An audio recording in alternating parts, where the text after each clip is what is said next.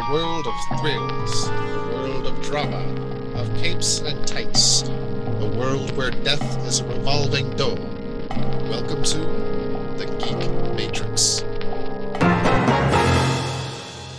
It's the DC Comics Review Show number 155, the world's greatest comic show about the world's greatest superheroes. It's Rob here, and joining me as always is my wonderful co-host, Josh.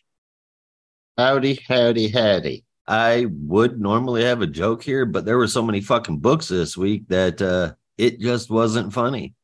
But this. I don't get it. That's okay. I'm freaking tired. I didn't have a joke because there were so many books that it wasn't funny. Okay, yeah. Sorry, yes.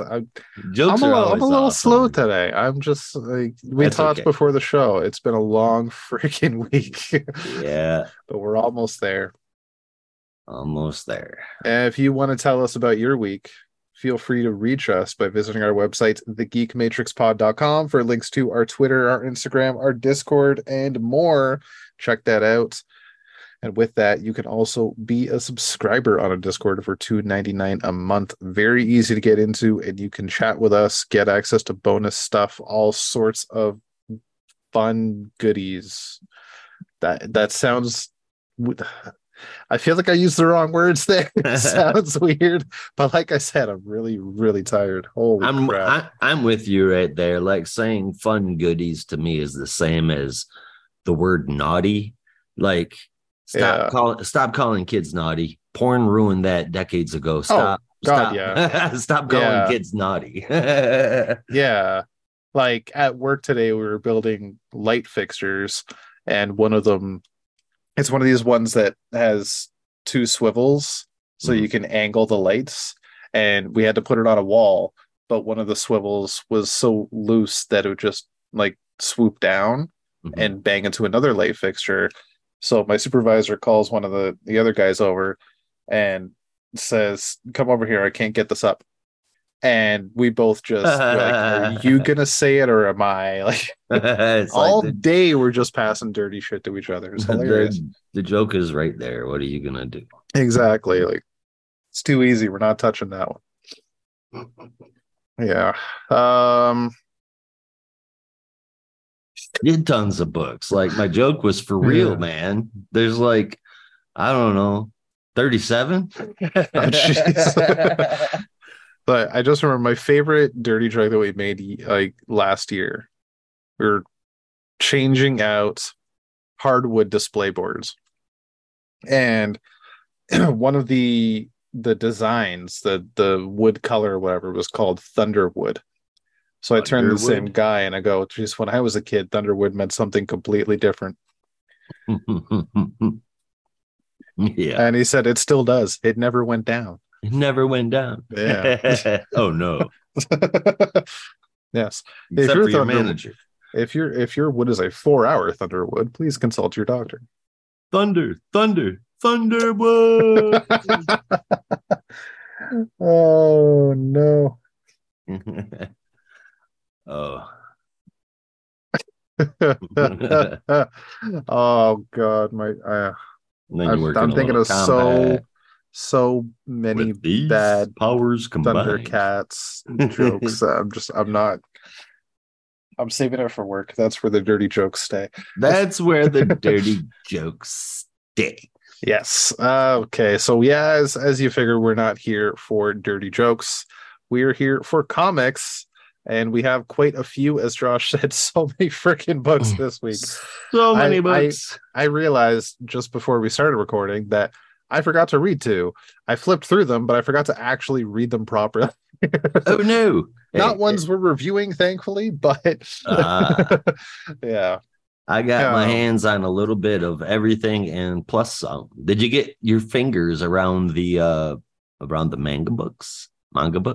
No, I did see those, but I haven't had a chance to go into them yet. They look interesting. I didn't know they were coming out so soon. No, so I heard about them a couple of weeks ago. That's interesting. Yeah, it looks really good, especially the Batman one. Looks solid. The Batman one is there. The honorable mentions this week are Multiversity, Harley Screws Up the DCU, number 6, Danger Street, number 7, Superman Lost, number 5, Night Terror's Flash, Night Terror's Robin, Night Terror's Shazam, and then 3 books released under DC manga. So those are plenty.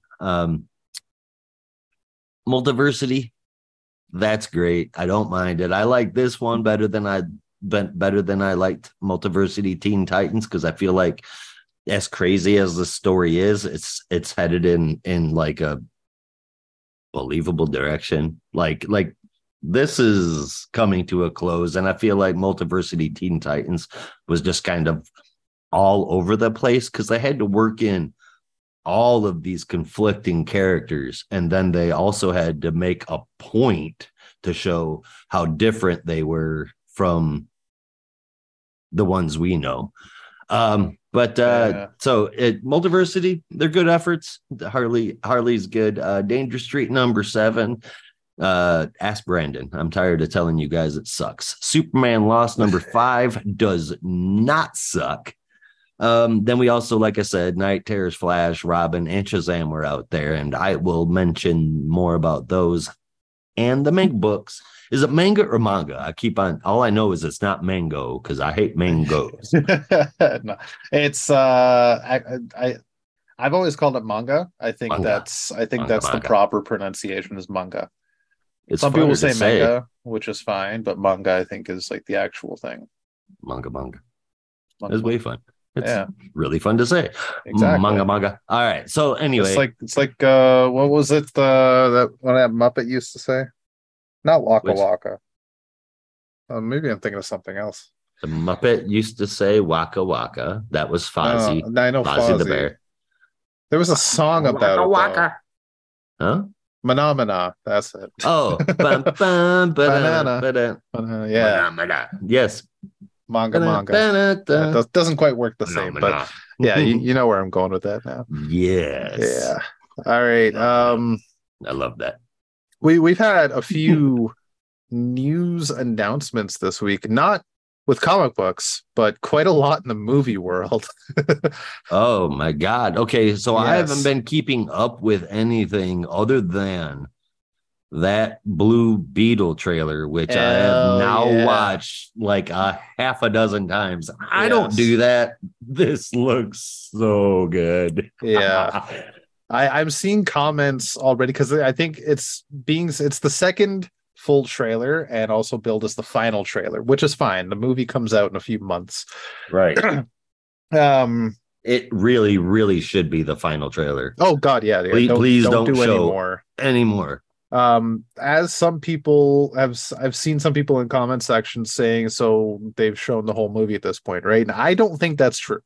I think they learned their lesson finally that this is not the whole movie shown. Obviously, they showed Carapax, and they showed the basic plot, but I don't think they showed the whole movie. There's got to be some twists in there, and it's known simply by the fact that the bug is there in the movie. You can assume that Ted Kord is involved, and Ted Kord You would has not. assume. We do know that Victoria is the only one that's confirmed, right? That's who we Yes. see Jaime talking to. Yeah, at Kord Industries. her first appearance was in this trailer. Her first time we see her in the movie. So that's all we knew about from casting. As far as I remember, we never heard of an official definite Ted Kord casting. So I think that that's going to be a big surprise reveal in the movie is a Ted Kord. And that's going to be the connection to the ongoing DC universe from James Gunn and Peter Safran.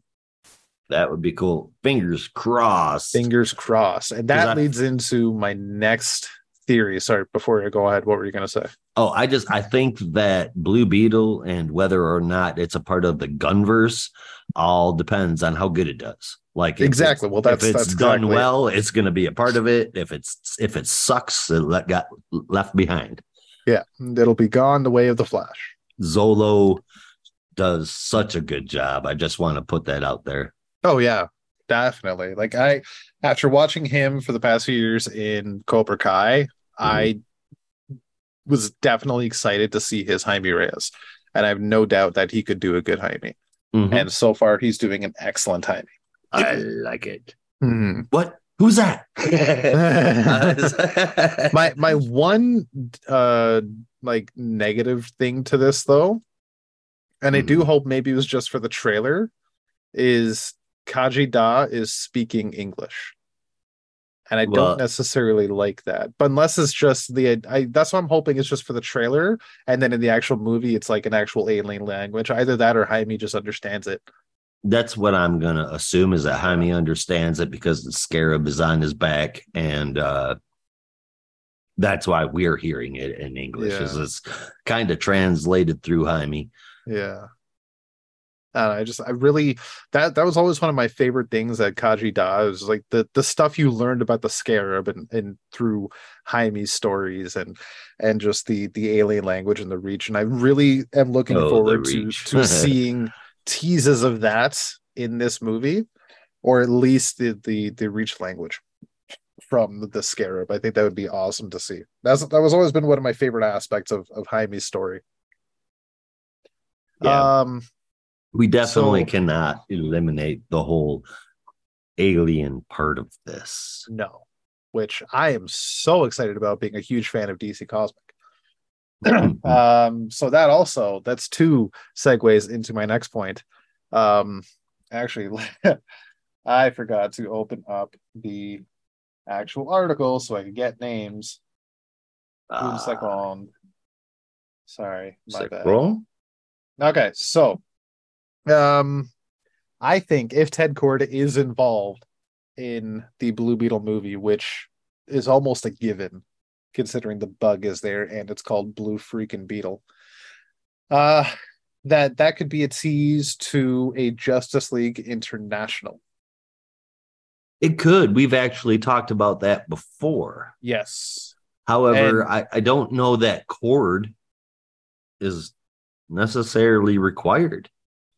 no, it's not required, but if he's there, there's a definite push that he could be on the team, Yeah. especially considering other characters that were announced this week that will be part of Superman Legacy, written by James Gunn. And obviously, James Gunn is very, very heavy on social media.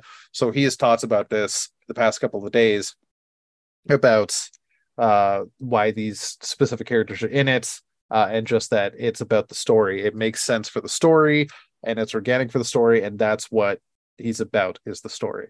And if it helps for that, it helps the movie. But Superman And Legacy, he writes movie characters the same way Tom Taylor writes comic book characters, insofar as he loves to take shit you don't know and make you fall in love with it. yes, and none more so than Never in a the million people years did this I think I week. would ever give a flying fuck about the creeper. Wait, what? What part of the creeper? In deceased. Oh yeah. I'm with you on that tree, creeper. I'm Yep. with you on that tree. All right, so this week it was announced that Superman Legacy has added Isabella Merced to the cast, playing Hawkgirl. I believe it's Kendra Saunders. I don't think that was specifically said which Hawkgirl, but they did show a picture of Kendra's Hawkgirl next to her, so it's most likely Kendra. Yeah, it'll be Kendra because Oh yeah, Kendra is the star of the new Hot Girl book, that whole nine yes, yards. They're not going to make things confusing from there. That's probably yeah. why it's That'd be happening. the best way to go about it. Eddie Gathegi is, and I hope I pronounce his name right. It's the first time I've ever said it. Is playing Mr. Terrific, and you've seen him in. I don't remember the name of the show, but he was also in X-Men First Class, where he played Darwin, the guy whose mutant's ability changes to whatever situation arises to help him survive. And then the first time he showed up as a mutant ability, he died. I don't know why. It's kind of counterpoint to the entire power set he had, but I'm excited to see his Mission Terrific because he was actually really good in that movie. Um, Second announcement separate from this, but I'm saving my favorite for last. Metamorpho is also going to be in Superman Legacy, and the not star, but one of the stars of Barry, Anthony Kerrigan, will be playing Rex Mason, and he looks the part so freaking well. He's also really good on Barry, and I can't wait to see his Metamorpho. It's going to be a very weird Metamorpho. And finally, Nathan Fillion. Wait, hold on. With the last guy, I just want to back it up. This isn't his first trip into comic books because he was also Victor Zsasz in Gotham. Oh, shit. See, I never watched Gotham past like the first 3 episodes, so I had no clue. He was like one of the best characters on there. Interesting. Yeah. Well, that's good. Mm-hmm. And yes, dear listeners, Nathan Fillion, that's right, I said Nathan Fillion, a man who has been tied to many a geek project in the past, namely Buffy the Vampire Slayer, Firefly, Guardians of the Galaxy, among many others. He's Nathan Fillion. We all love Nathan Fillion. Exactly. Except for those few people. No, there's even cartoons love Nathan Fillion. Yes. Like what is that? Voiced Hal Jordan. Big Mouth, the cast is in love with Nathan Fillion. I mean, yeah. He shows up Big Mouth cast. They love him. Nathan Fillion is awesome, and I'm rewatching Firefly right now. Just side note. Carry on. Yes. Yeah, he voiced Hal Jordan as Green Lantern. He voiced Hal Jordan Green Lantern. Excuse me, again, I need to sneeze, but it's not coming. That surprises me. I completely forgot all about that, man. But it makes sense. He's got that right voice for Hal. Oh yeah, it was perfect. I think it was in. I don't remember what the name of the movie was, but it was the animated movie adaptation of the New 52 Justice League story, the first arc where Darkseid shows up, their origin story. It was that animated adaptation, but I don't remember what the movie was called. Was it Darkseid War? Might have been. I think that's what it was. Yeah. By the way, yeah, he voiced Hal Jordan in that, and I think another couple of animated features. Yeah. And he was really good. And after that, like, people were like, why doesn't he play Hal Jordan IRL? And that's because we already had Ryan Reynolds as Hal Jordan, and then there was no other live action Green Lantern until recently. Well, do you remember a while back when they were talking about a Legion movie? Somewhat. Yeah, I think I heard rumors about it. They fan casted Nathan Fillion as Arm Fall Off Boy. And then he became the detachable kid. Right? Isn't that crazy? That's perfect. Yeah. Well, now, and this is actually going to be interesting because I forgot he was the detachable kid. If the Suicide Squad is involved, how is Nathan Fillion, if the Suicide Squad is going to be kind of tied into James Gunn's larger DC universe, and how is Nathan Fillion also going to be playing Guy freaking Gardner? See, now I have a problem. Uh-oh. You ever been flipping through like your news feed or a social media and you're like, oh shit, I really want to save this. And like you scroll past it just a little bit and you go to scroll down and then it's gone. I hate that. I saw a picture of Nathan Fillion with a very distorted body suit, a very distorted body suit on. Right. And there's absolutely zero chance that it was Guy Gardner. I mean, no, they haven't started anything. He's just been cast. Yeah, okay. Yeah, I don't know why in the hell. I'm trying to rack my head around that could have been from Guardians. Oh, yeah. Yeah. Okay. Yep. Guardians, I don't know if it was just voice work or if he actually did mocap work in the movie as well. He must have, because that thing was huge. His upper body was gigantic in the suit that I saw. I know in the first movie he played one of the He voiced one of the prisoners in the prison. Um, but one of the like the large monsters. So I think the one that Groot stuck its tentacles up the nose. I think that was the one Nathan Fillion voiced. But that's another James Gunn project. This is new, and he's playing Guy freaking Gardner. And my favorite part is confirmed we're getting the bowl cut. I mean, it's Guy Gardner. There's literally nothing trademarky about him other than his bowl cut and a Green Lantern jacket. Yeah. That's the only thing that you can, I mean, he doesn't have any definitive things about him. You have to have the red bowl cut. If you don't have the red bowl cut in the movie, you're just not trying to show us Guy Gardner. Exactly. Now, recently, past 10 years or so, Guy Gardner, at least maybe since Rebirth, he's had a crew cut. And it's fit the character. And then briefly in Red Lanterns, he had long hair and a handlebar mustache. And that took a bit of time, but it was also kind of good. Omega Bam Man. Omega Bam Man, yeah. Be looking like George Lopez with that mullet and Blue Beetle. Holy crap.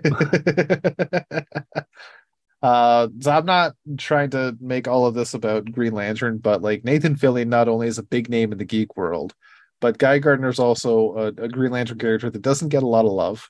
Indeed.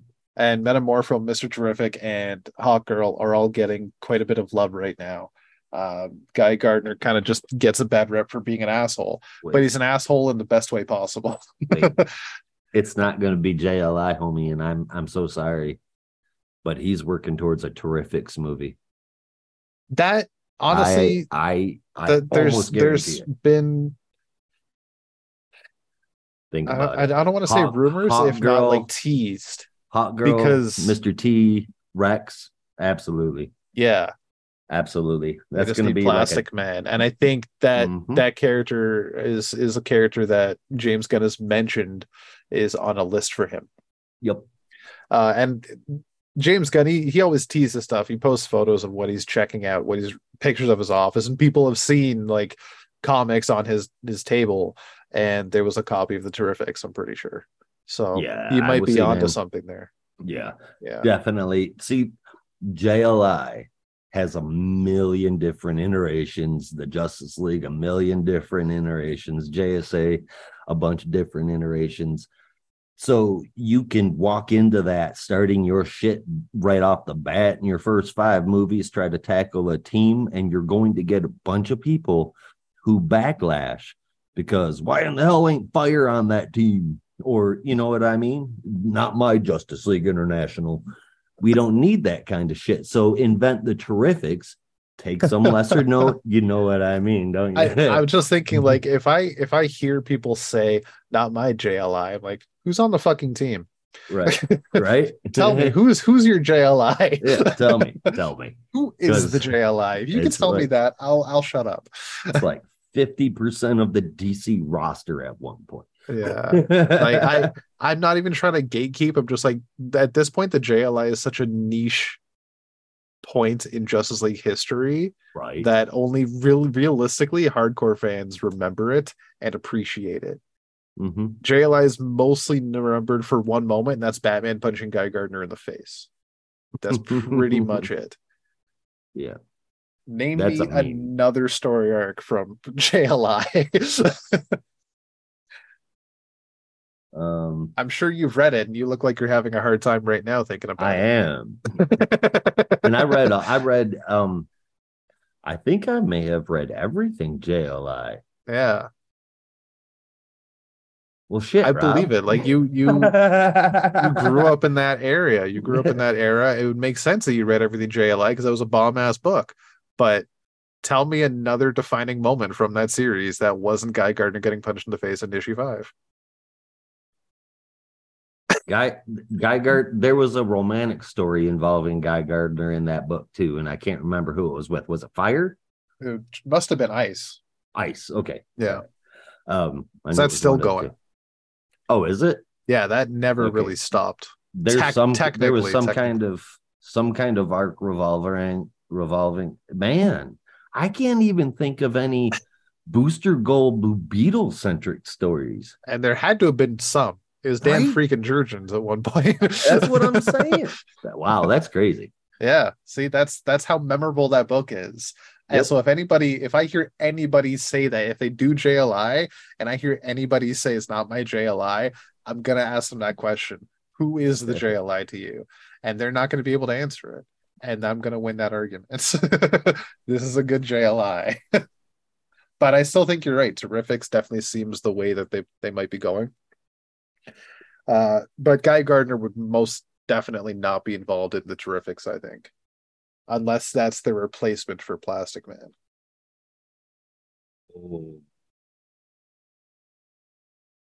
Kind of still fits the bill, right? Plastic Man is able to shapeshift into any form. Guy can create anything super with the powerful ring. And he can control his inertia and all of that shit. Yeah. So I mean, for those of people who don't, he's not just a wisecracker. Plastic Man is the strongest character in the entire DC universe. Yeah. No lie, not just some off the wall opinion. It's canon. So yes. He's the absolute most powerful guy. And if you're gonna have somebody drop out and take his place, it would have to be. There's no other big ass groups with super powerful people. You're not going to bring Wonder Woman in. They're not going to bring a Wonder Woman Junior in, which is how the general population would see it. Yeah. Bringing in a fan favorite Green Lantern. I'll put an asterisk there. Well, I mean, yeah, because Guy does not get a lot of love. The top three are always going to be Hal, John, and Guy. Is that because they're the first three? And because everybody hates on Kyle and pisses me off. See, whenever I see that question don't get enough live. Kyle is usually the discussion. Love.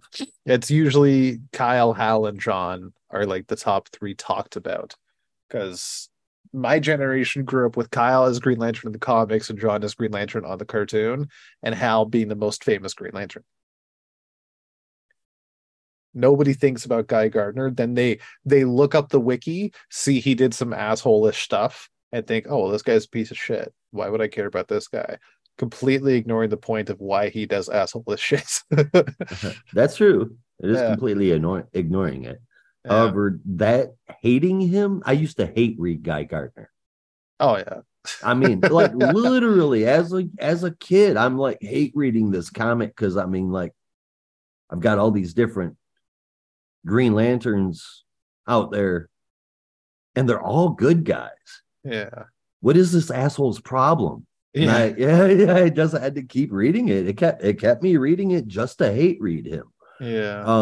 So I got to go watch him go through a couple of different evolutions. He's changed a lot. If there is any Green Lantern that's been a mainstay that has gone through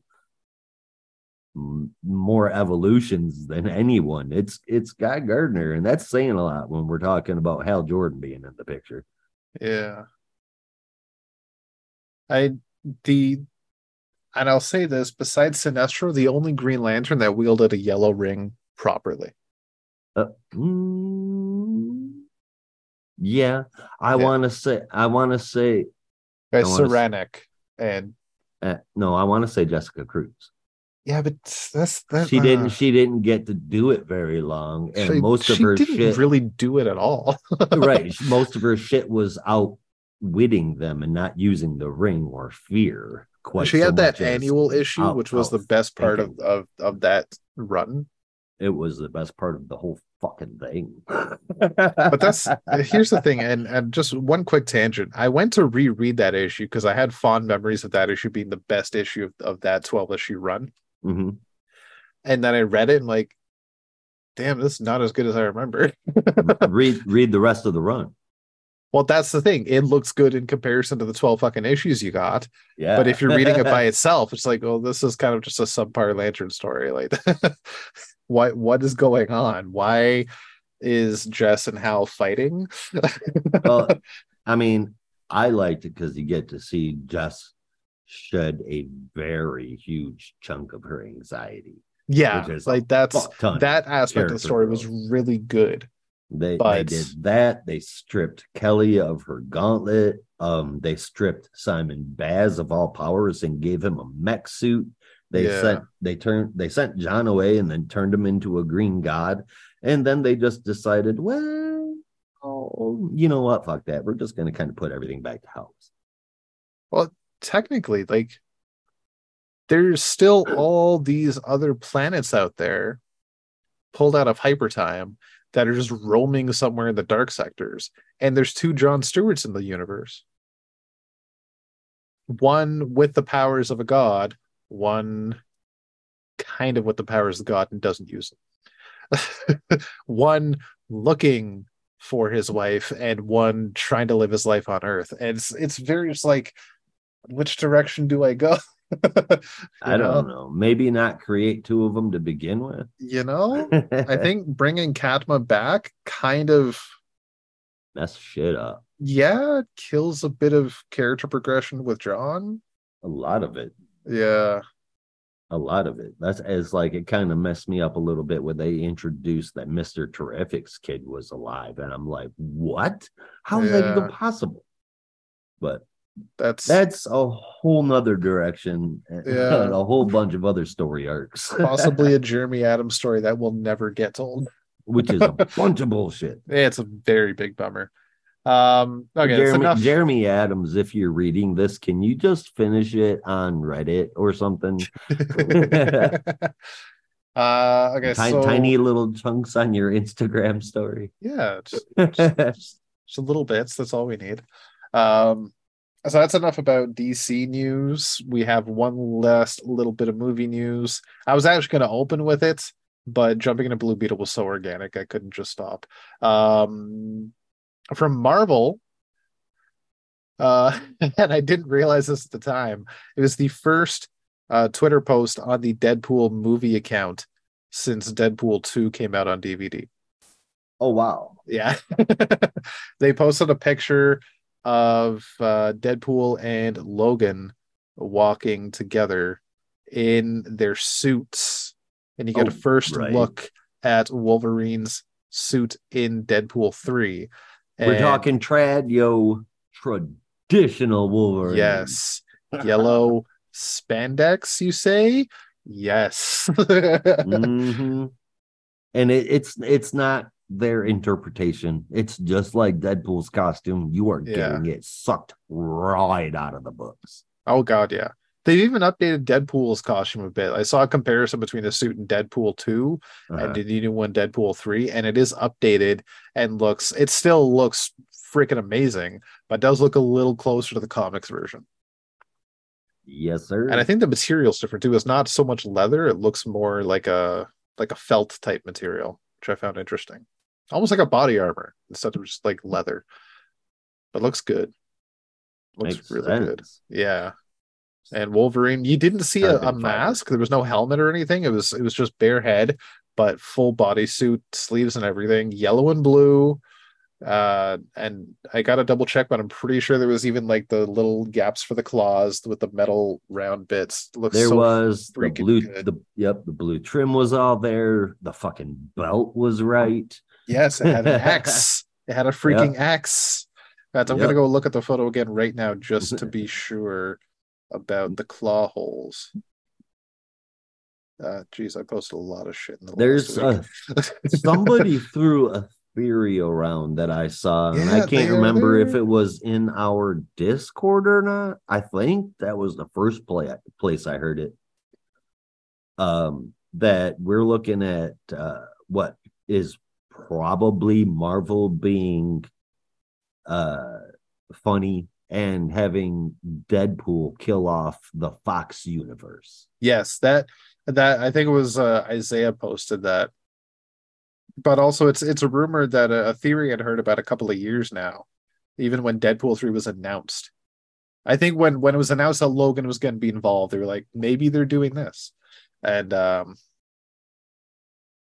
I think that could definitely be the case. I think that's definitely a good way to go about it, especially since they already got one character back, and it's the best way to just because have him go into the MCU. all you would need is a bunch of cameos, the same way that they did Doctor Strange. Yep. And really, I mean, you wouldn't even have to do all of them. Just do the standouts. You got Colossus, that's right there. Yeah. I would bring in Anna Paquin as Rogue because that's a definitive character. I would probably do Scott Summers. I would make sure that they got killed. I would bring in I can't remember what her real name is, and I'm gonna kick myself because she's a great actress. But which character from Game of Thrones, and she played she was in New Mutants. She was Arya in Game of Thrones. Oh, okay. Maisie Williams. Maisie Williams, that's what it is. That would be awesome. Just pull some key ones. We don't need to see them all killed. Just was she Wolfsbane? I think so. Yeah. Okay. I can't remember now. Yeah. I enjoyed that. I didn't think it was as bad as everybody else did. As long, I mean, it was Fox. You knew you were not getting anything out of the comic books. Exactly. But that's the thing about it, though. I even saw a mock-up today, and it brought up a property I completely forgot was a Fox property for Marvel. They didn't just do X-Men. It was just the one that was the most successful. They also had Daredevil and Fantastic Four. Yeah, Daredevil and that's what I'm saying. You could pull in Elektra because if I'm not mistaken, Jennifer Gardner has been attached to Marvel again. I think I heard that little tiny rumor. Does sound familiar, actually. Yeah.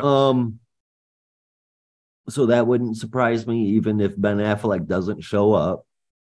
If you get him Elektra for a quick cameo, I mean, so far Ryan Reynolds, that's it. Ryan Reynolds has pulled shit out of his ass for cameos. He got Chris Evans for Free Guy, he got Brad Pitt for Deadpool 2, and he got Hugh Jackman to come out of Wolverine retirement for an entire fucking movie. Right. I think he can talk Ben Affleck into making a 10-second appearance to get shot in the head. He's the better looking equivalent to Kevin Smith. Like, how does he do this? And just what I really hope happens is if they do get Ben Affleck to show up as Daredevil, just make a Batman joke. Oh, absolutely. Yeah, just wait, you're blind and you fight crime? Your name should have been Batman, and just like something like that. Just do that and then shoot him in the head. Like It writes itself. Right? Yeah. You're just like, man, you kind of look from anyway. Yeah. What they also need to do is pull in get Chris Evans back as Johnny Storm. Or as well, I mean, you could. That'd be great to see. He was the best part of that movie. Yeah. Have him come back as Johnny Storm, but he'd have to come in on fire first. Yeah. I don't know if anybody'd even remember that. But anyway, what I was going to say is yes, have somebody from the current Marvel universe in the movie as well. And he is in the middle of a fight and they show up to, stop the fight or whatever. And he puts his gun up and he goes, wait a minute, not you. And then he continues the fight. Yeah. That needs to happen too. Yes. Yes. How cool would it be though, as well, if this is how they introduce MCU Wolverine? Like, they have Ryan Reynolds Deadpool working with Hugh Jackman's Logan for 2.5 hours to kill off the Fox universe, and then at the end, Hugh goes back to Logan's timeline and dies again. And then Ryan Reynolds Deadpool turns around and sees a younger Logan or whatever. It's MCU Wolverine. Or dare I say, the ultimate Wolverine, his son. His name escapes me. Talking about Dakin? No, the ultimate version. I don't know. Oh, you mean more Marvel Ultimates? Never mind. Yeah. All right. Yeah. I wouldn't have the slightest clue. If Brandon was here, I don't know how he'd feel. I think he liked that story. That It was a weird one. I know of Miles Morales, Nick Fury. Both of those came out of Ultimates. Yeah. The Maker, if you know the Maker. Ironheart was from the Ultimates or no? No. Okay. Then I don't know any others than those two. Everybody else apparently was insignificant to me. Yeah. Well, I mean, the Ultimate Universe was just a copy of the original universe, but more mature. So a lot of the characters were the same. Mm-hmm. Right. Some had some personality differences. Some would say personality defects, but they were ultimately the same character. And then there were new ones, right? Like Miles Morales. Yeah, but they were kind of sporadic. Some of them were reinterpretations. Like when was it Jessica Drew was introduced as Spider-Woman, she was a clone of Peter Parker during the Ultimate Clone Saga. Yeah. It was really interesting. Then she stuck around for a while. I mean, cool character, and I love Spider-Woman. The little that I've read of her, it's an interesting character. I think she probably deserves a little bit more love. Yeah. She just doesn't have a story there sitting for her. Yeah, that's the problem. Yeah. See, those are the characters that need to be grouped up with people like Moon Knight and having a small Defenders team that is actually a Defenders team and not just a bunch of people thrown together for a really cool fight by Charlie Cox. I can agree there. That's something, I'm just going to, I know it was a long ass time ago, but you want to talk about impressive choreography. That was all one fucking shot. Nearly 10 minutes of fucking fighting. That hallway fight scene. Yeah, that was fantastic. The first one on Daredevil. Mind blowing. I have not seen shit like that since Jet Li. Yeah. Anyway, okay. And just even like, I don't know how much of it halfway through the fight was acting and how much of it was just, this is exhausting, but Charlie Cox looking actually just so tired halfway through the fight. 10 being held up by the wall is a long fucking time, man. Yeah. And obviously you could see the parts where like a stunt person would come in and out, but it's still one shot, one take, really well executed. It was fantastic. Yes, it was. Yeah. To this day, I think still in the top 5, if not top 10 of Marvel fight scenes. No shit. I think it's by far the best. Yeah. By far the best. You can put it up against CGI anytime. That was real people doing real shit in one fucking take. Yeah. Best action scene Marvel's ever done. Yeah. And it was by Netflix. Haha. and if I could say, just to double back on a point as well, the 2005 Fantastic Four cast was a really good cast. It was a really good cast. Decent talent for sure. Oh yeah. The dumbest fucking movie I've ever seen. One of them. I mean, as far as superheroes go, I can't believe that anyone spent money on that. Comparing it to the 2015 version, I can definitely see how people spent money on it. For 2005. Never mind. I'm sorry. My bad. I was talking about the 2016 version, not the 2005 version. Yeah, no, the 2005 version. My bad. Yeah, with Chris Evans, Ian Griffith. Fucking awesome cast. Actually, a decent plot. I think he was a good thing. I think Chris Evans. Yeah. I think Evans was a good Human Torch. I think Fantastic was a great job. I did not like Elba, and I did not like Doctor Doom. I didn't mind Doctor Doom. I did find him a little dry.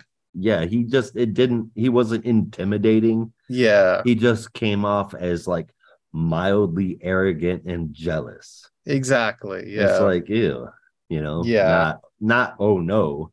when he was in the armor, it was a little bit different, but still didn't have the right gravitas for the role.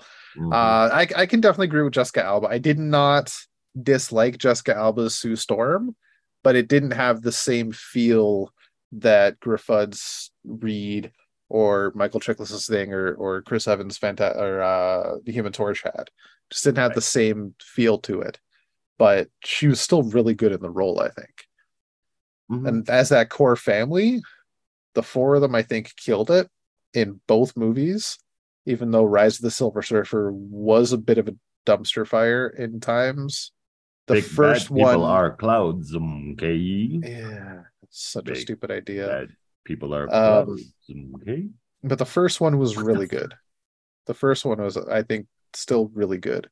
Yeah, and for the time, they made NORAD look fucking awesome. The Silver Surfer. They made the Silver Surfer look awesome. That was really good for the time, but horribly disappointing for Galactus.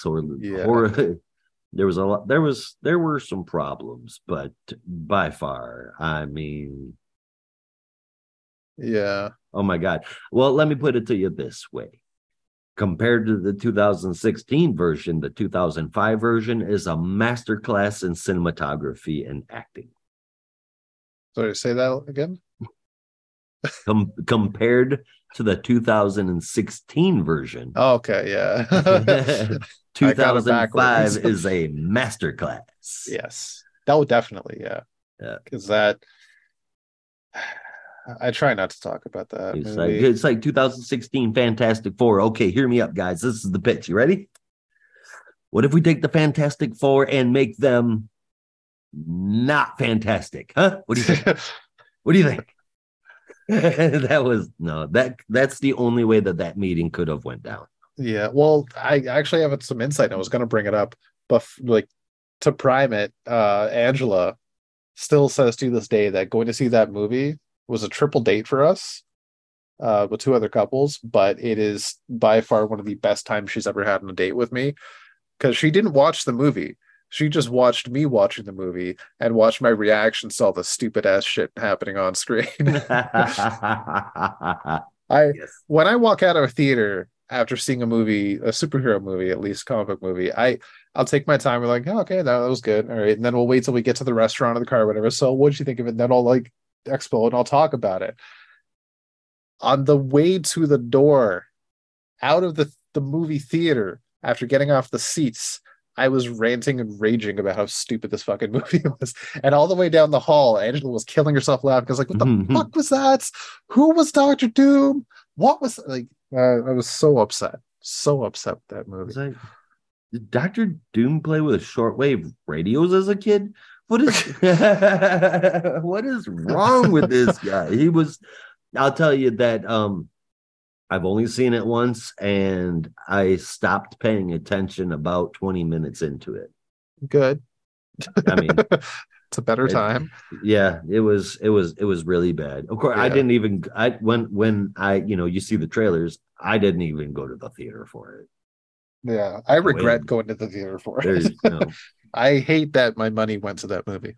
No, and you know what? I should straight up, if it wasn't for the tremendous cast around Black Panther, because that's the exception. I don't care what anybody says. Any movie with Michael B. Jordan in it kind of sucks. Creed? Sucks. What? Creed sucks. You suck. It's, hey, man, I'm going to rip off Rocky. I'm going to make Rocky again. It's regurgitated shit. It's like making another Rambo. It's like making the other Halloween. And I love the new Halloweens, but it's the same thing. It's just regurgitation. It's nothing new. That's fine and well, but there's a thing with me, there's one thing if somebody in Hollywood is like, I love this movie as a kid, I'm gonna remake it, but they had nothing to do with the original. But when you have people that worked on the original and were part of the original and they want to do it again, you get a special moment there. And the fact that Sly was basically the catalyst to bring Creed to life, being so heavily involved in Rocky the first place, and basically brought this project to life. I think that definitely brings it a bit more life. I don't know. Same with Scream. Same with Halloween. I've seen the first two. I just don't like his talent. Like, I'm what very in the curious hell what it is is about Michael B. Jordan you don't like. because he's the same character in all of his movies. Like literally every single movie, he's the same character. I would It's argue like, that his I'm Killmonger badass. was very different from his Johnny Storm. It was still poorly acted, but yes, it was very boastful and arrogant. That's I'm gonna kill you attitude, but at the core, it's the exact same fucking character. He has no range at all. At all. He's getting jobs just because he fills the card when there's so much more talent out there that could be doing more that don't have 15-inch biceps. That's what I'm saying. He's George Lopez right now, and it pisses me off because he's not. I can respect the opinion. I can respect the opinion. Yeah. But speaking of opinions, maybe we should share some. Just the one last point I want to tangent onto, and I know we've been going a while.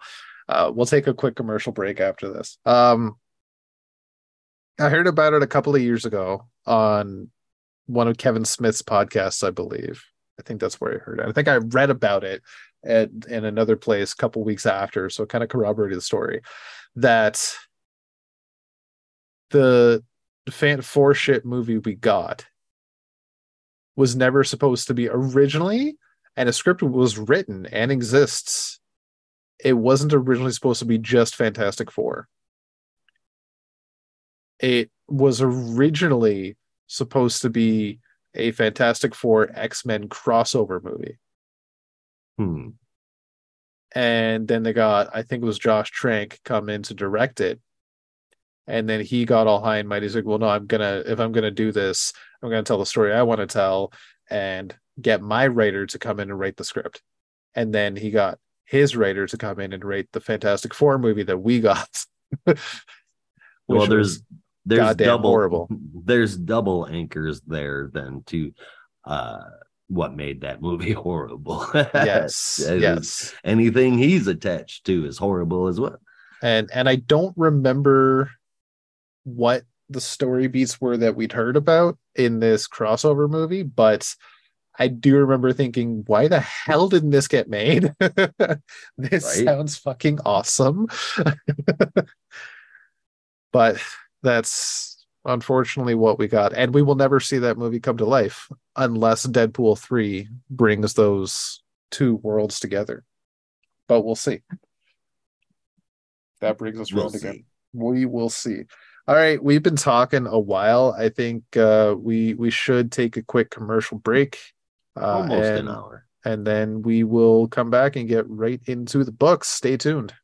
Welcome back to the Geek Matrix. One of these episodes, I won't pause and almost say not a robot.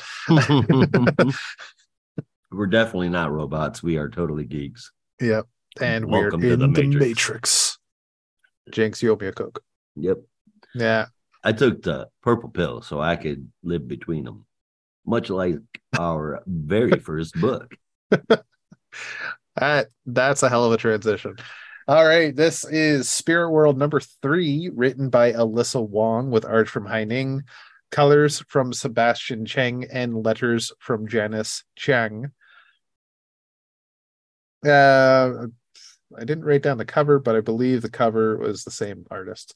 So Xanthi and Constantine, picking up where we left off in issue 2, are finishing off a spirit monster, and Batgirl shows up. Cassandra Cain shows up right at the end to help take out this monster once and for all. So after finding her, they try to convince her to come home, but she wants to stay in the spirit world to help some of the people she promised to aid. Despite the danger involved, the duo reluctantly agree to help her. They then head to an information broker who has a reputation in the spirit world of very dangerous deals. Cass lets him feed on her for a moment in order to get what they need out of him, and she does end up remembering through this I was going to say torture, but it was just a bite in the arm. Yeah, just a nibble of blood.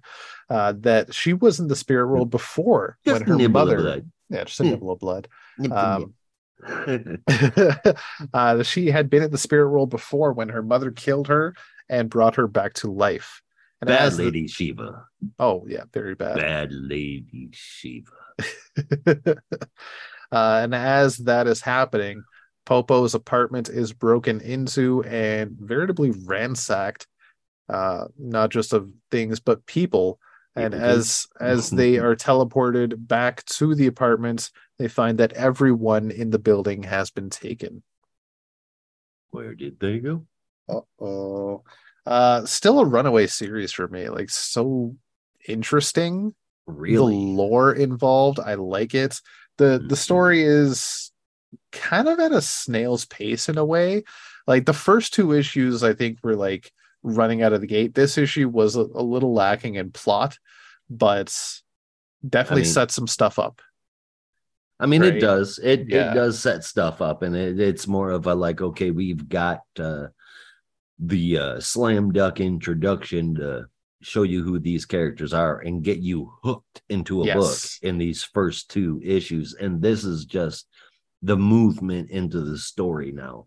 And I really dug it, man. Cass remembering her whole past is going to introduce a fuck ton of awesome stories for my favorite Batgirl, and that's kick-ass. And it's funny that she chooses to stay in the spirit world to help people because, oh man, she just does not know what's going on at home, huh? Nope. It's other than the story, man, I mean, the art is really working for me here. It's like a split between modern comic art and manga, and it works really good for this title in much the same way that it did for Future State Gotham. Yeah, it just fits. The story has me. There's a lot of layers for us to dig through, man. It doesn't just feel like a mystical story. It also feels like a mystery story. Yeah, in a way, it's got that kind of vibe to it. Mm-hmm. It does have a lot of features to it for sure, and it's beautiful to look at. The art is just fantastic. Like, yeah, it really is. I'm trying to find out. I want to know what happens when you are in the spirit world for too long, because they keep saying that it's bad for the living, but they never say how. I think I want to say they kind of touched on it in the first couple of issues. It's the idea that you'll eventually lose yourself, and also that the spirits that are there longer long for the human spirit, the human body. So like they that's find right. They will hunt down a living person that's in the spirit world. Yes. But the lore involved in this just blows me away. There's a lot of shit unfolding. It's all real lore. It's all based on real life beliefs. Yep. And speaking of folding, it turns out that oh damn it, what's their name again? Xanthi. It turns out that Xanthi's entire arsenal comes from origami, and I think that is awesome. Yeah. Like they carry around a whole buttload of folded paper swords, but once they run out of the swords, that's it. Yep. It's pretty cool, man. I really dig that facet of it too. Like I said, there's a lot of layers that keep me interested. Slight comedy, slight mystery, slight mystical, and definitely not slight good story. So I gave it a 8.5. I gave the issue an 8 out of 10 just because of what feels like a bit of a slower issue, but still really good. Still really freaking good. Agreed. All right, now we jump into Batman Inc. number 10, brought to us by Josh.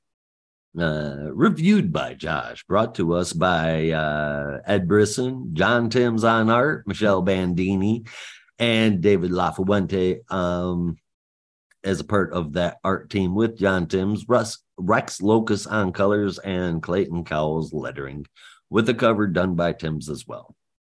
So, like last time, the book is in a few different settings. Batman of China is in China, squaring off against Donnie Darko. Oh, I mean, Alpaca. Um, while Dark Ranger is holding up Wingman, who is dead, like dead, killed by Corvus Call. And he's got 14 minutes to kill Calvis, or everyone within a kilometer is going to go bye-bye. Over with Knight and Grey Wolf are there after Die Laughing, who has switched sides on the Joker. He doesn't think very highly of Amanda Waller treatment with bombs in their heads and stuff. So he's like, man, fuck this guy. I'm going home.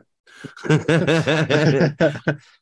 So flip the page and we're looking at some Looney Tunes art with Clown Hunter and Raven Red taking on Dusty, and they do not come out on top. As a matter of fact, Clown Hunter ends up under a car. Now it's another page turner with Night Runner versus Charles de Gaulle, but he refuses to kill. I mean, I love Night Runner. He's like my favorite Batman Inc. character. I wish that he got more. He just seems cool in the little that I've ever got from him, but love his costume. And he refuses to kill. Even after hearing what's up from Ghostmaker, he says nope.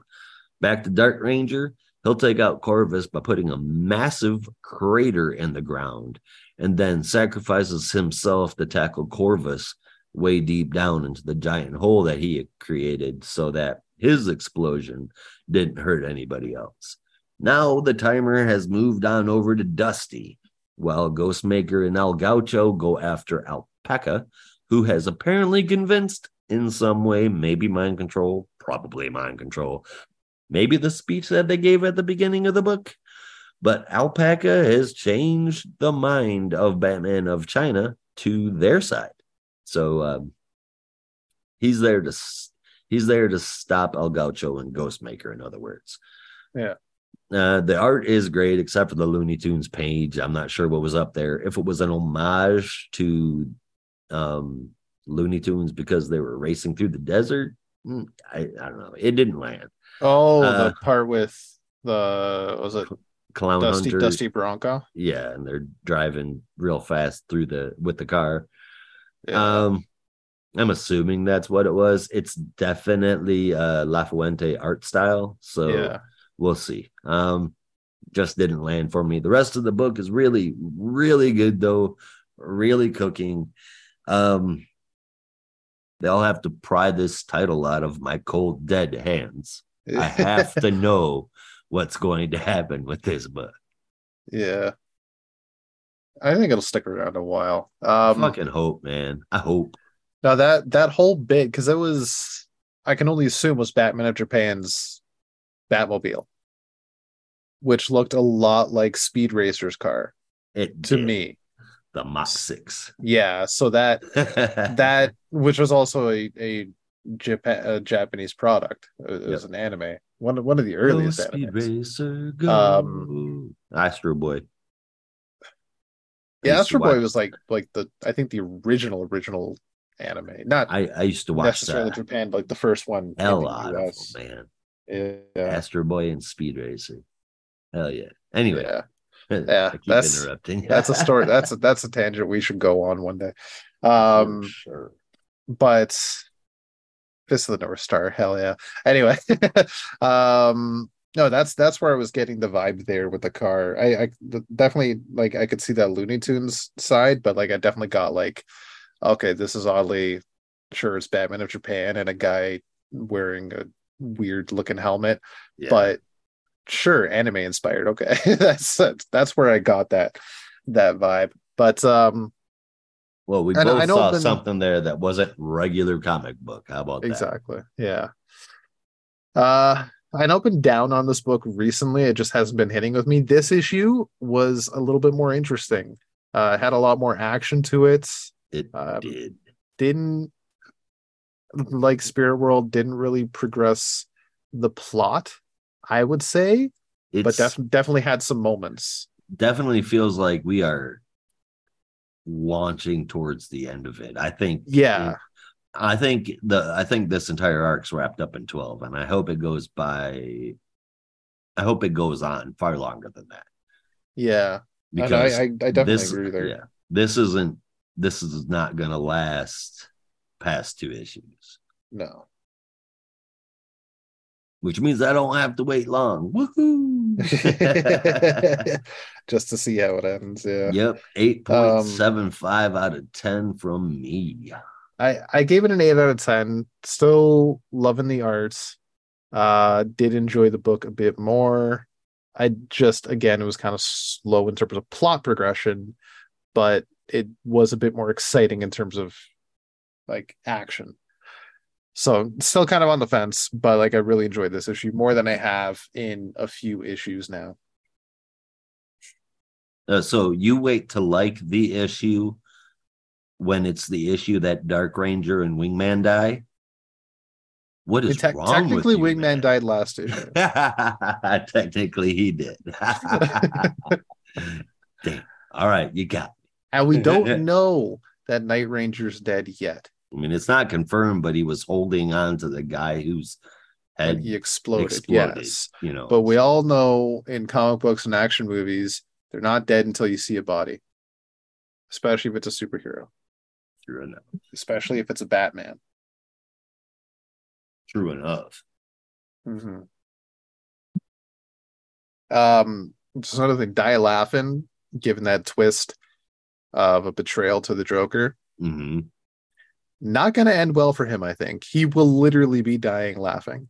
Oh, I don't doubt that at all. Yeah. And I did not realize how fucking giant this guy was. Yeah. I mean, he's towering over them in this, and I don't know. I guess it wasn't drawn like that before, but he's massive. Die Laughing is huge. Yeah. All right, so that will bring us on over to Wildcats number 9. Yeah. Written by Matthew Rosenberg with art from Danny Kim and Tom Derenick, colors from Elmer Santos, and letters from Ferran Delgado. So picking up where we left off last issue, kind of, somewhat, sort of. Somewhat, sort of. So yes. let me say it later. Picking up where we left off last issue 10 minutes ago. Yes. In another world. Cole Cash is entering the bomb shelter, cell, vault, or whatever the thing is that is holding the void. And this will be during the time that his teammates are fighting off Zana. They are just talking, and the void is just being very cryptic, but also very open about how she knows who he is, why he's there, where he's from, and he needs to go back in order to save the world. Not their world. Their world is doomed. But come with me if you want his world. Exactly. She does not have enough power to teleport him away in the vault, or wherever the hell the room is called. It's being piped in with like the void version of kryptonite dust. Yeah, just sapping her powers. And like almost quite literally, because she says that it's she believes the dust is from the source of her powers. Yeah. Which, I mean, Superman's come anyway. Yeah, there's a lot of parallels. Yeah. And it just over the years is weakened her to the point that even if she walks away and gets an energy boost, it's not going to be enough to teleport her away. The only way to unleash enough energy is to kill her. And that is where we end up, where the last issue ended with Cole pointing a gun at the Void's head. Meanwhile, in Earth Prime, I really need to confirm what the Earth is called. Earth. Yeah, I was gonna say don't say Earth. But yes. Yeah. Can I just say I much prefer the word Terra. Gaia.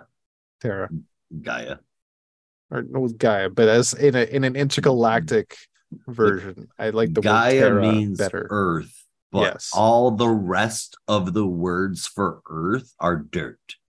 Exactly.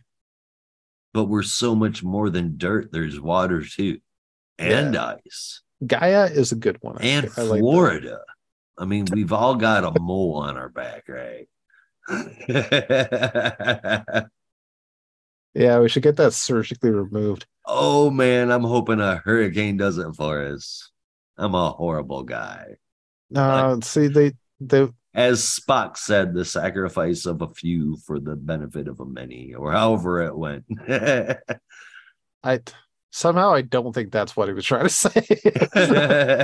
You don't The know. needs of the many outweigh the needs of the few, but like I still don't think that's what he was trying to say. I think the world would. I think the world needs to lose a little bit of Florida. That's all I'm saying. Yeah, I can agree there. Or Hopefully at least there's a no little Floridians Florida governor. Yeah. And like hurricanes won't work on Florida anymore. You know this because when one will start to come off the coast, they'll just point their fans towards it and blow it away. Oh, I didn't realize that's how it worked. Yeah. Do you remember last time there was a hurricane they tried that? No, I think during COVID. You never heard about that? not that I'm aware Oh, of. fuck. It was hilarious. It was during COVID, I'm pretty sure. And like one of the biggest hurricanes in recent history was like heading towards the coast. So a bunch of people got some table or some standing floor fans. So this was and pointed it towards the hurricane, not the to blow it off course. Not the official stance from the state of Florida. Got well, from what I remember, and I could be wrong, I might be misremembering because it was a while ago. That got picked up. I mean, obviously it became national news because I heard about it up in Ontario. Right. And I think some form of the government pushed for it. I wouldn't be surprised. How much do you hate that they're your state neighbors? I don't like it at all. I don't like it at all. I think the governor of Florida looks like a Superman parade balloon. I don't know what he looks like. I just know he's a dumbass. Oh, he's a dickhead. Yeah. Did you know that this guy, when he was dating, when he was looking for women to spend the rest of his life with, he would intentionally mispronounce words, and if they corrected him, he would never call them back. Oh, so he's insecure. Yes, very, very much so. Abusive, insecure. He probably lost his penis in a farming accident when he was very young.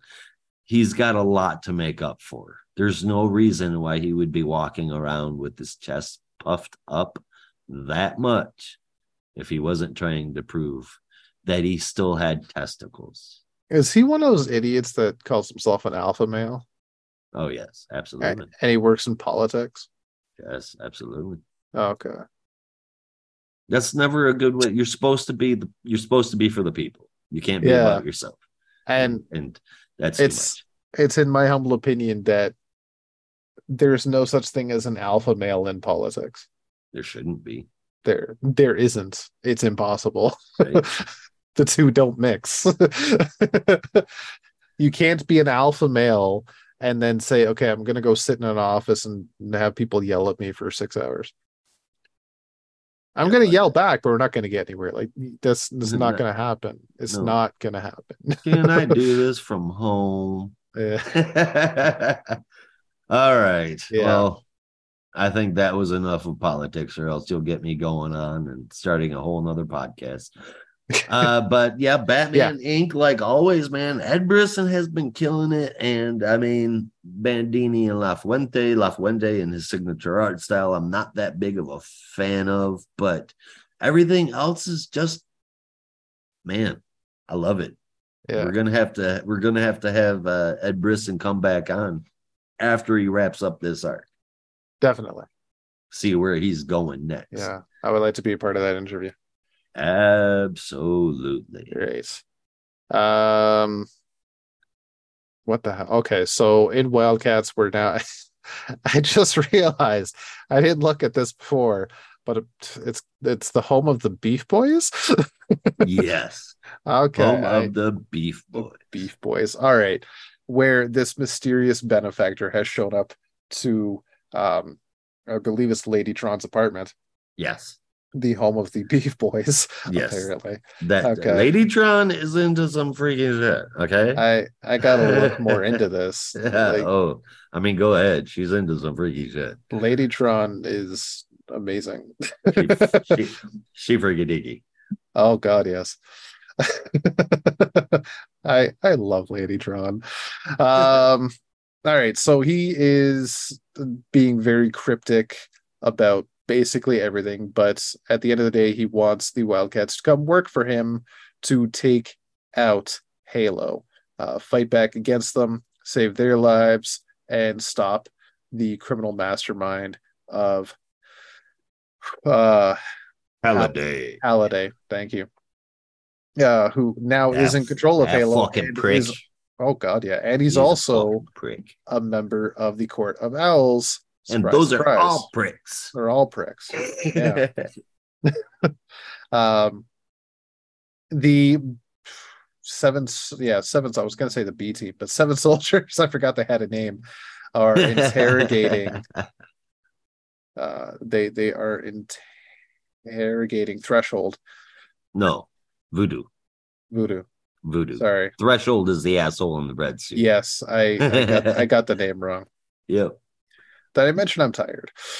Yes, I hear you. Yeah, they're interrogating Voodoo and get a bit of information. Head to where they think Marlowe is hiding, and Yeah. instead find a robot servant uh, who is very funny and blows some people up. Yeah. What is it? Yeah, What is it that he says before he blows them up? is hello, may I be of some assistance? You fuckers appear to be lost. Love it. Yeah, You fuckers appear to be lost. yeah. I'm Oh, no, only assuming it's fuckers. It's the right amount of characters. Could also be bitches. I don't know. It's probably fuckers. And Yeah. when I read that, I heard it in Kelex's voice. And that was my reaction too. Yeah. Hello. You fuckers appear to be lost. Right. Yeah. So with all that, the team still doesn't trust this guy, but Voodoo is able during the interrogation to free herself and jump out a window. Yeah. Yeah. It looks like it's a motherfucking 100 stories up. Yeah. 100. She just like floop, just does a backflip. Exactly. She thinks she's Batman or some shit. We'll definitely see where that goes. But the Wildcats team is still trying to figure out what's going on with this old guy. He makes a call or takes a call and realizes or finds out that Voodoo is being interrogated and they need to rally up right now or people will be coming to kill everyone in the next few minutes. Lady Tron still tells him to go choke on a dick, but everyone else agrees to join him. So Lady Tron will most likely follow suit. Yeah. She just likes to bitch a lot. Yeah. And finally, in the other universe, Cole is pointing the gun now back to where we left off last issue at the Void. Max comes in, sees what's happening, tries to talk him down, but then Xana shows up and there's a bit of a fight. Max goes after Xana. Cole holds him back, but then Xana stabs Max in the heart and Cole watches his brother die again.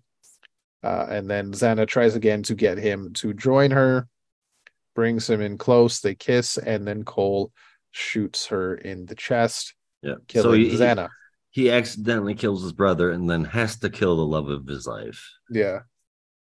Which sucks. I mean, that's and then not he shoots easy. the Void. Yeah. Yeah. Which he doesn't have a problem doing that. No. Grifter has more than enough issues with the Void and for some kind of valid reasons. Yeah. Yeah, very much so. But yeah, so that's where we end off. Uh, hell of an issue, my good sir. Hell of an issue. Indeed, dude.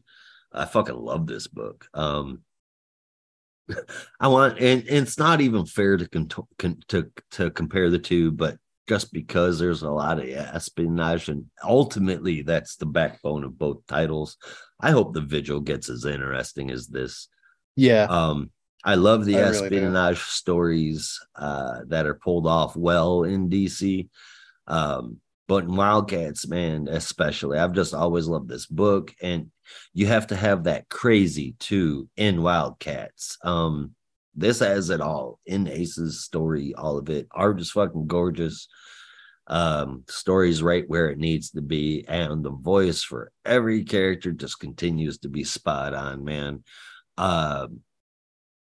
Rosenberg, he takes on some characters that nobody else really wants to touch, and or has a good story for them. And not only does he do them and make them interesting, but he makes them damn good.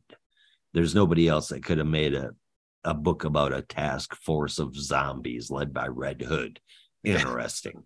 And he pulled it off. 8.75 out of 10. Like all day agree. long. That's the exact same score I gave it. It's just a very good series, very interesting, very funny, very well written. I am speaking from a place that, again, as I've said in the past, I don't know Wildcats too well, but I'm gonna say that this definitely feels like a love letter to that whole run and to these characters. Mm-hmm. In a way, it definitely has that feel to it. So it's all of it, man. Yeah. And booyah. It's Wildcats is limited, isn't it? No, I think it's ongoing now. Hell yeah. All right. Yeah. I'm super happy about that now. Mm-hmm. I feel unstoppable. Just like the Doom Patrol. Indeedly-do. Written by Dennis Culver, art by David LaFuente. Again, we see him here. Brian Reber colors, Pat Brazeau art, and the cover came from Reber and Chris Burnham. Inside the shelter somewhere in Kansas, Dr. Cinco, definitely a Doom Patrolish name, explains how 5 fifth-dimensional beings merged into her face, and they want to play shrinks for heroes. They know everything. They're fifth-dimensional, so... and also, they want to go by Jerry, by the way. One by one, we see the Doom Patrol members pop in for a session. It gives us a blip of their background, some bad stuff. They're reminded of good stuff. At the end of all of the sessions, the doctor asks the chief if any of them want to come out, but the chief says that even Jane is happy, though we see in the mirror that she definitely does not look like she is. We think Chief is keeping Jane out of the picture for her own personal gain. I don't think she wants to let loose of control. Chunky art in the book, but it somehow didn't bother me. I guess you expected to get funky the moment you open up the cover of a Doom Patrol book. This was probably important. It just kind of felt like a filler issue. Yeah. It's fun. It's a good time. And it's the Doom Patrol. So once again, it's funky. That's all there is to this one, though. So I guess I left it feeling a little light. 7 out of 10. That is where I landed on it. And I'm kind of bummed out because I'm a Doom Patrol fan and I want to give that at least an 8. I can definitely agree. But I did kind of appreciate it in a different light only because it gave you backstory on the characters that through this series they've talked about or teased at, but never really gave you great detail. And if you were not a person that was reading Doom Patrol back in the day, you wouldn't have known all this stuff. So to give this That's very true. Yeah, to give this as a bit of a reintroduction to these characters and an introduction to these characters' histories for people that have not read it, I can appreciate that. Especially myself being someone who hasn't read all of Doom Patrol, I didn't know some of these little intricate details. So it fills in some blanks and gives you origin. I don't remember the little purple cat girl's name, but gives you an origin for that character and where they come from, because they weren't in the original series, if I remember right. They're new for this story. Yes. Yeah, so it gives you a bit there, but it definitely, like, it still felt like a filler issue, and I think this is still a limited series, so it's kind of weird. I guess we'll see where it goes, if anything. Being number 4, like, Purple Cat Girl reminds me of Depression Cat, and that I can't not see that when I'm looking at her. I can't remember what her name is. I should probably bring that up, but I don't know who Depression Cat is. Depression Cat is oh the hell, what cartoon is that on? Human Resources, I think. Oh, okay. Yeah, anyway, I love it. I didn't watch it. Okay. I like vile humor, and you're too good for it because you're a Canadian. I can appreciate vile humor to the point where it's not just like dicks over and over again. It's just, you didn't like the Kids in the Hall reboot? No, that was fine. That was fine. That started out with a whole lot of dicks. Yes, it started out with a lot of Dave Foley's dick. Yes, it did. There was a lot of Dave Foley dick. Very random, very in your face, and not expecting it, because the original show did not have nudity like that. No. Yeah. It's a little messed up, but it was good. I do hope they do a second season of that show. Well deserved. All right. Doom Patrol, though, I still really enjoyed it. 8.5 out of 10. Sum up, yeah, it still felt like a filler issue, but I appreciate for what it was, what they gave to us. Well, yeah, I mean, sometimes I forget with books like this, it does help people to know what it's nice for people to get the origin stories, the backstories of these characters, because characters like the Doom Patrol, they aren't common pop knowledge, and sometimes I forget that. So and that's the thing, when you have characters that are like so old now, and I'm gonna say characters from the 80s and 90s at this point will be old. Oh yeah, especially characters like that haven't really had any proper stories in the past 20 fucking years. It's going to be hard for modern readers to really care about these characters unless they already know about them. Right. Indeed. There's been some instances where those characters literally know how old they are. Yeah. Like in our next book where where Roy knows he's 52 or something. Isn't that this one? What? I believe it. I mean, Roy is in the next one, but I don't know what you're talking about. I will get to it myself while you are talking about it, kind of. All right. Thank you. So, because I'm very fucking curious, unless I just forgot about it. This is the premiere issue of another series, and I think, I could be wrong, I think this is 6 issues. I think it's a limited series. The first issue doesn't have that on it, but I remember reading somewhere recently, I think it's a 6-issue limited series. Okay. Yeah. All right. This is the World's Finest Teen Titans, a spin-off of World's Finest Batman Superman, brought to us by Mark Waid on writing duties with art from Emanuela Lupacchino, colors from Jordi Belair, and letters from Steve Wands. And I know I forgot to write down the cover, even though I thought I did. The cover brought to us from Chris Samney and Mateus Lopez.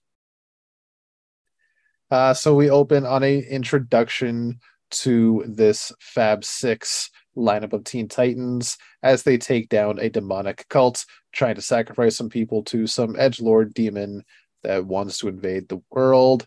Seems like the status quo for the Teen Titans, doesn't it? Taking on demons. Just seems like nature to them. So you have Kid Flash, you have Roy Harper playing Speedy, you have Aqualad and Wonder Girl in a situationship, you have Bumblebee, and you have Robin together fighting demons, kicking ass, taking names. So they win the day, and then Robin finds out that Speedy has been live streaming the entire fight, and he's actually doing that a lot to the point that Robin has an issue with that. Namely, the victims might not want to be shown on camera, but Kid Flash shows up with some waivers signed by them, so that's already taken care of. They get into a huge fight about it, and some of the team kind of take sides, but they end up just leaving it be for the time being.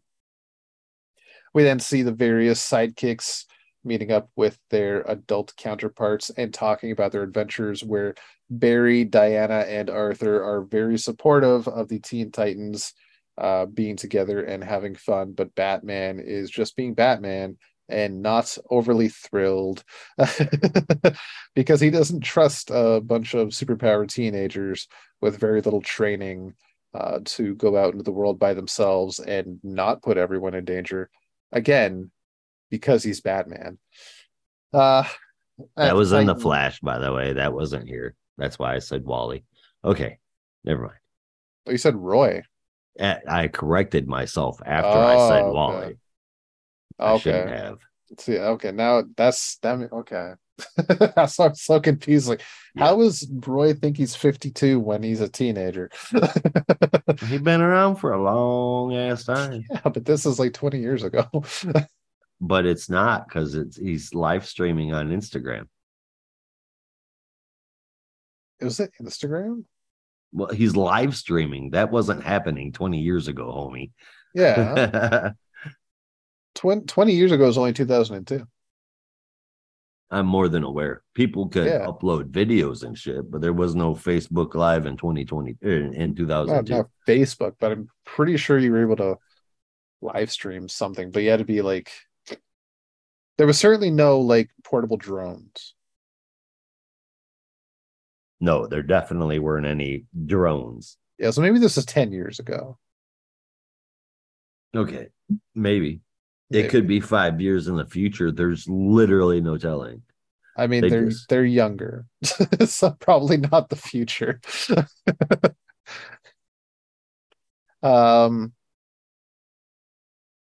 End of, though, all the partners are the adult partners are supportive. Batman is not.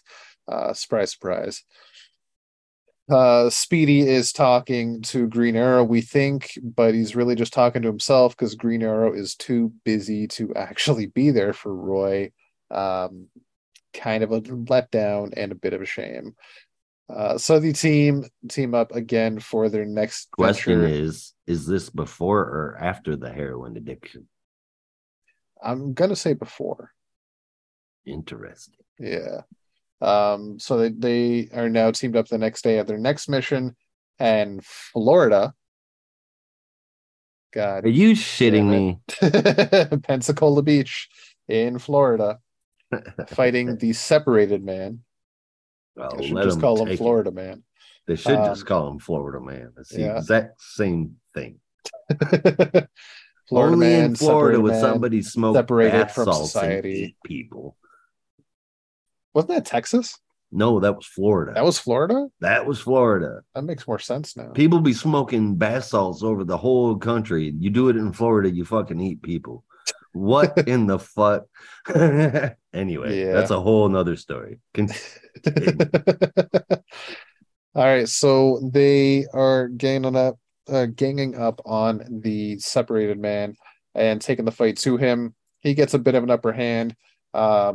They have a serum to nullify his powers, but their plan falls apart as Bumblebee was supposed to drop it into his mouth, but gets knocked into the ocean. So Dick reluctantly gives it to Roy, who ties it to an arrow winks at the camera. Robin yells at him, and he lets the arrow loose, shoves it down the guy's throat, and wins the day. And then Robin and Roy have yet another fight about live streaming, to which Roy kind of wins that, but then everybody's still kind of against Roy for that because he went too far. It's like we all know each of us are, but we don't know who the hell you are. And then we see a little flashback of Dick trying to ask Batman, and he says absolutely not, about revealing his identity, what everybody else has. So he's loyal to Bats. That's all he can do. Yeah, this is something that's far from new in the Yeah. Robin and the Titans thing. Yeah, it's definitely it's pretty much always. Yeah. And then we finish out in the warehouse district outside Metropolis. A man called Hilo is meeting up with a shadowy figure in one of the warehouses. Excuse me. This guy has somewhat of a luck-based power, but it's not very powerful. He's just extra lucky. But is he? No, because he gets struck by lightning due to the powers of apparently the shadowy figure who has an agenda and is building a better Teen Titans.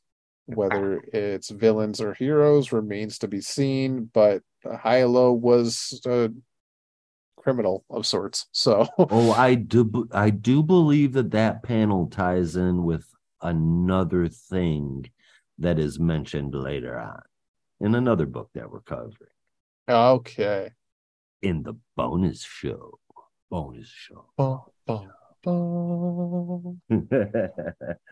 right. And that is where we finish off with Teen Titans, World's Finest Teen Titans. I'm very curious myself what connection you have there.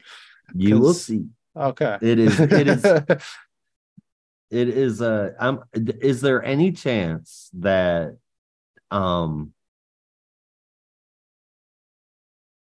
you think that there's any chance that this title could be tied at all to Night Terrors in any way?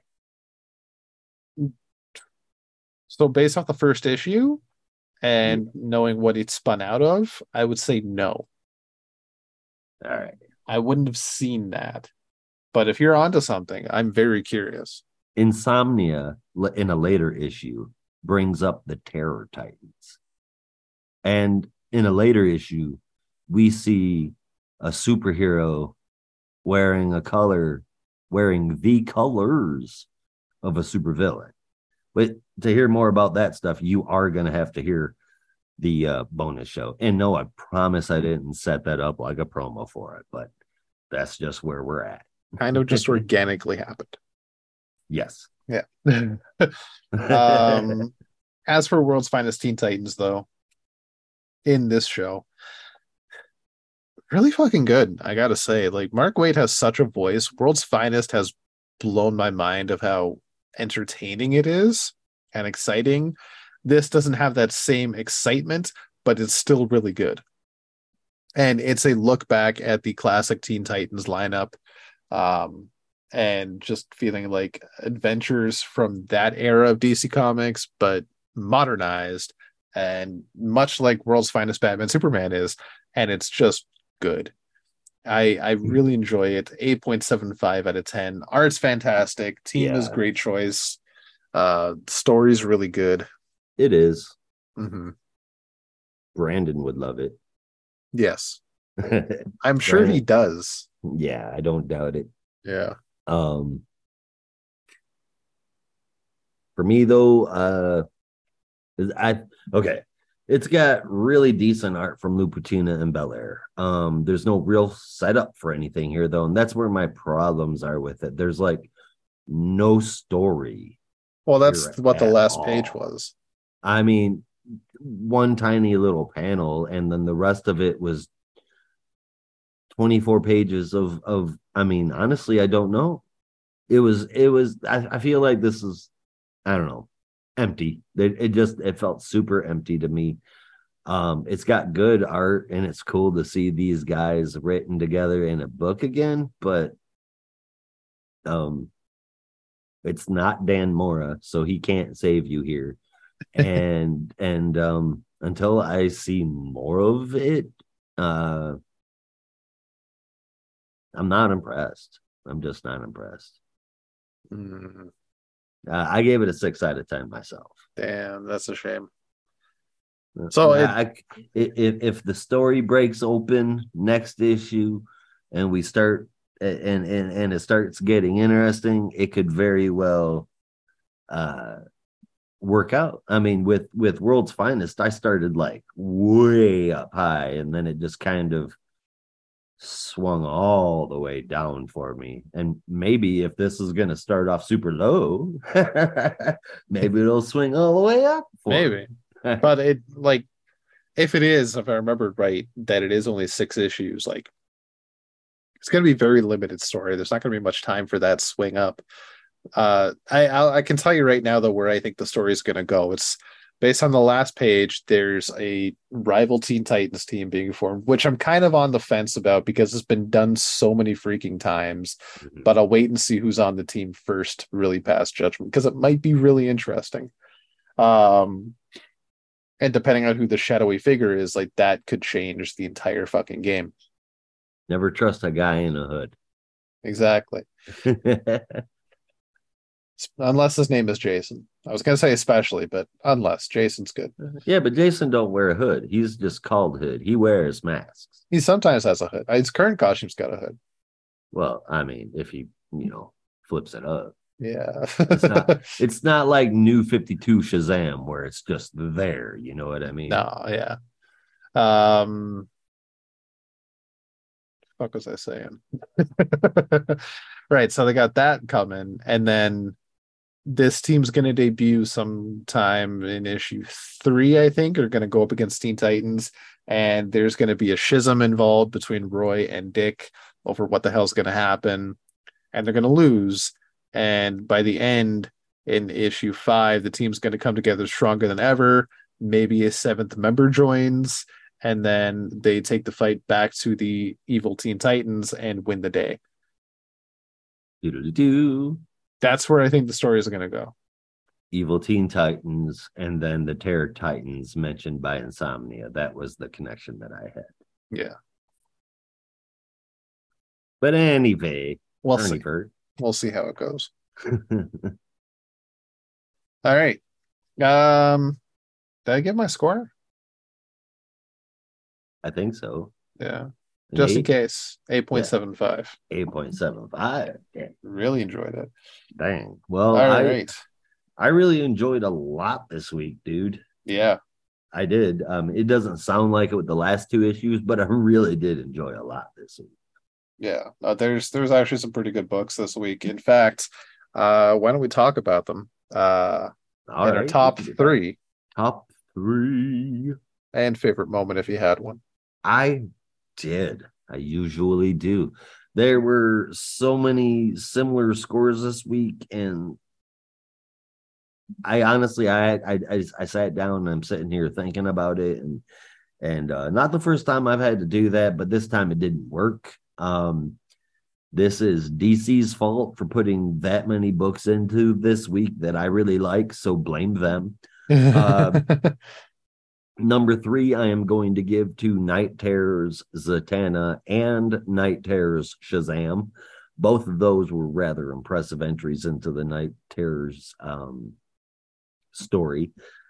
Second place, I'm giving to both Batman Inc. and Spirit World. Both of them have me so pulled in and intrigued by what's going to happen next. I wish there was so much more because I don't want to put the books down. And number 1, every issue is a love letter to the original team, and I love it. Wildcats just kicks ass and continues to do so. Speaking of which, I mean, that's part of my favorite moment, hearing that the Wildcats are going after Halliday and Halo. That just makes me happy. This has huge event written all over it. It really could be. It could be huge, involving the Titans, involving Amanda Waller. This story could be the event, but instead we're in Dream World with Deadman.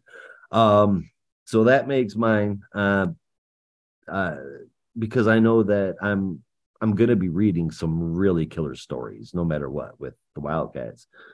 But getting some answers about the damn night terror stones and stuff was something I desperately needed before I started hating on all of these for being guilty by association.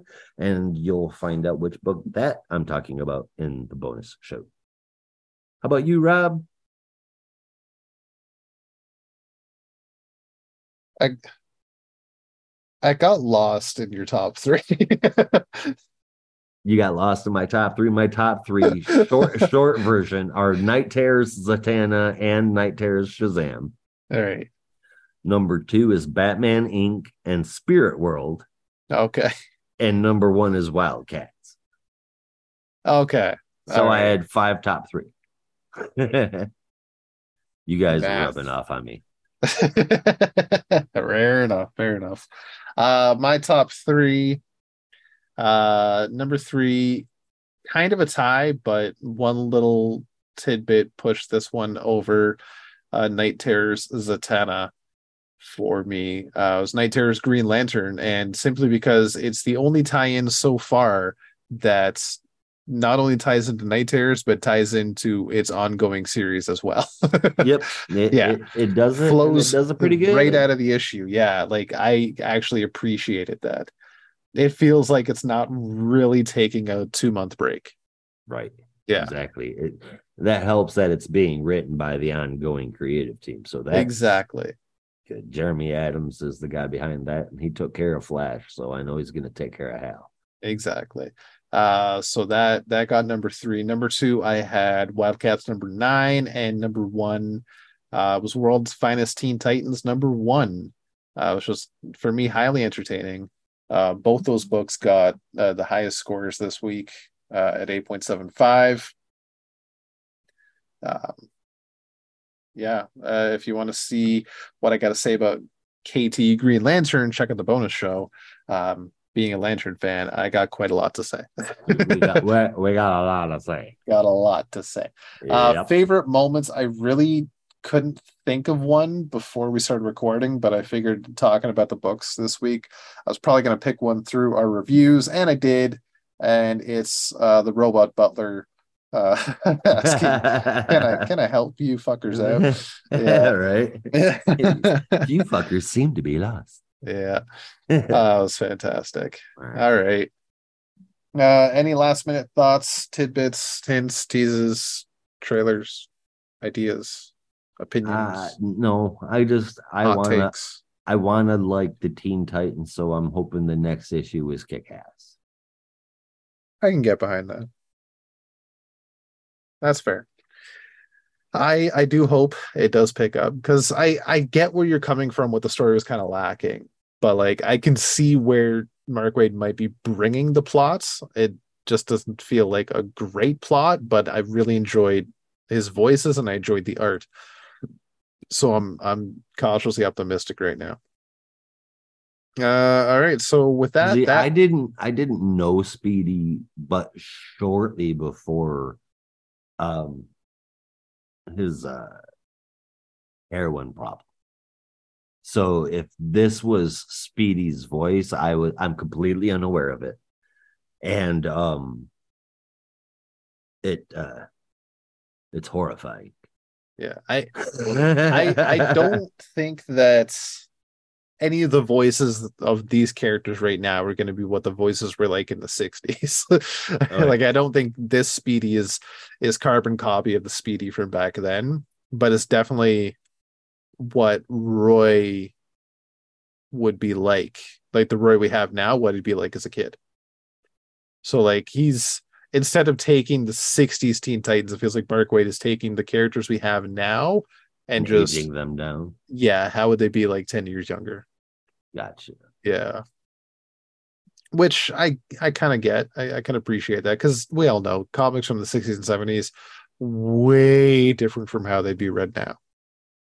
Well, I mean, way if that's how you're looking at it across the board, like with Batman and Superman being set 10 years ago too. I mean, that eliminates a lot of their timeline and age problems. And that's all the people who aren't very happy with the main universe, and the people that have been included in it, it gives them something to read. Yeah. That said, super glad to see Bumblebee on the team. Yes, very much so. And I am hoping to see maybe a couple more surprise characters near the end of the run, I'll say, miniseries. All right, but with that, that is our show. Remember, if you feel like supporting us, check out our Discord server for only $2.99 a month. To get a link to that, visit our website, thegeekmatrixpod.com, for links to not only our Discord, but Twitter, Instagram, and much more. So be careful out there. Remember, in the Geek Matrix, you are not alone.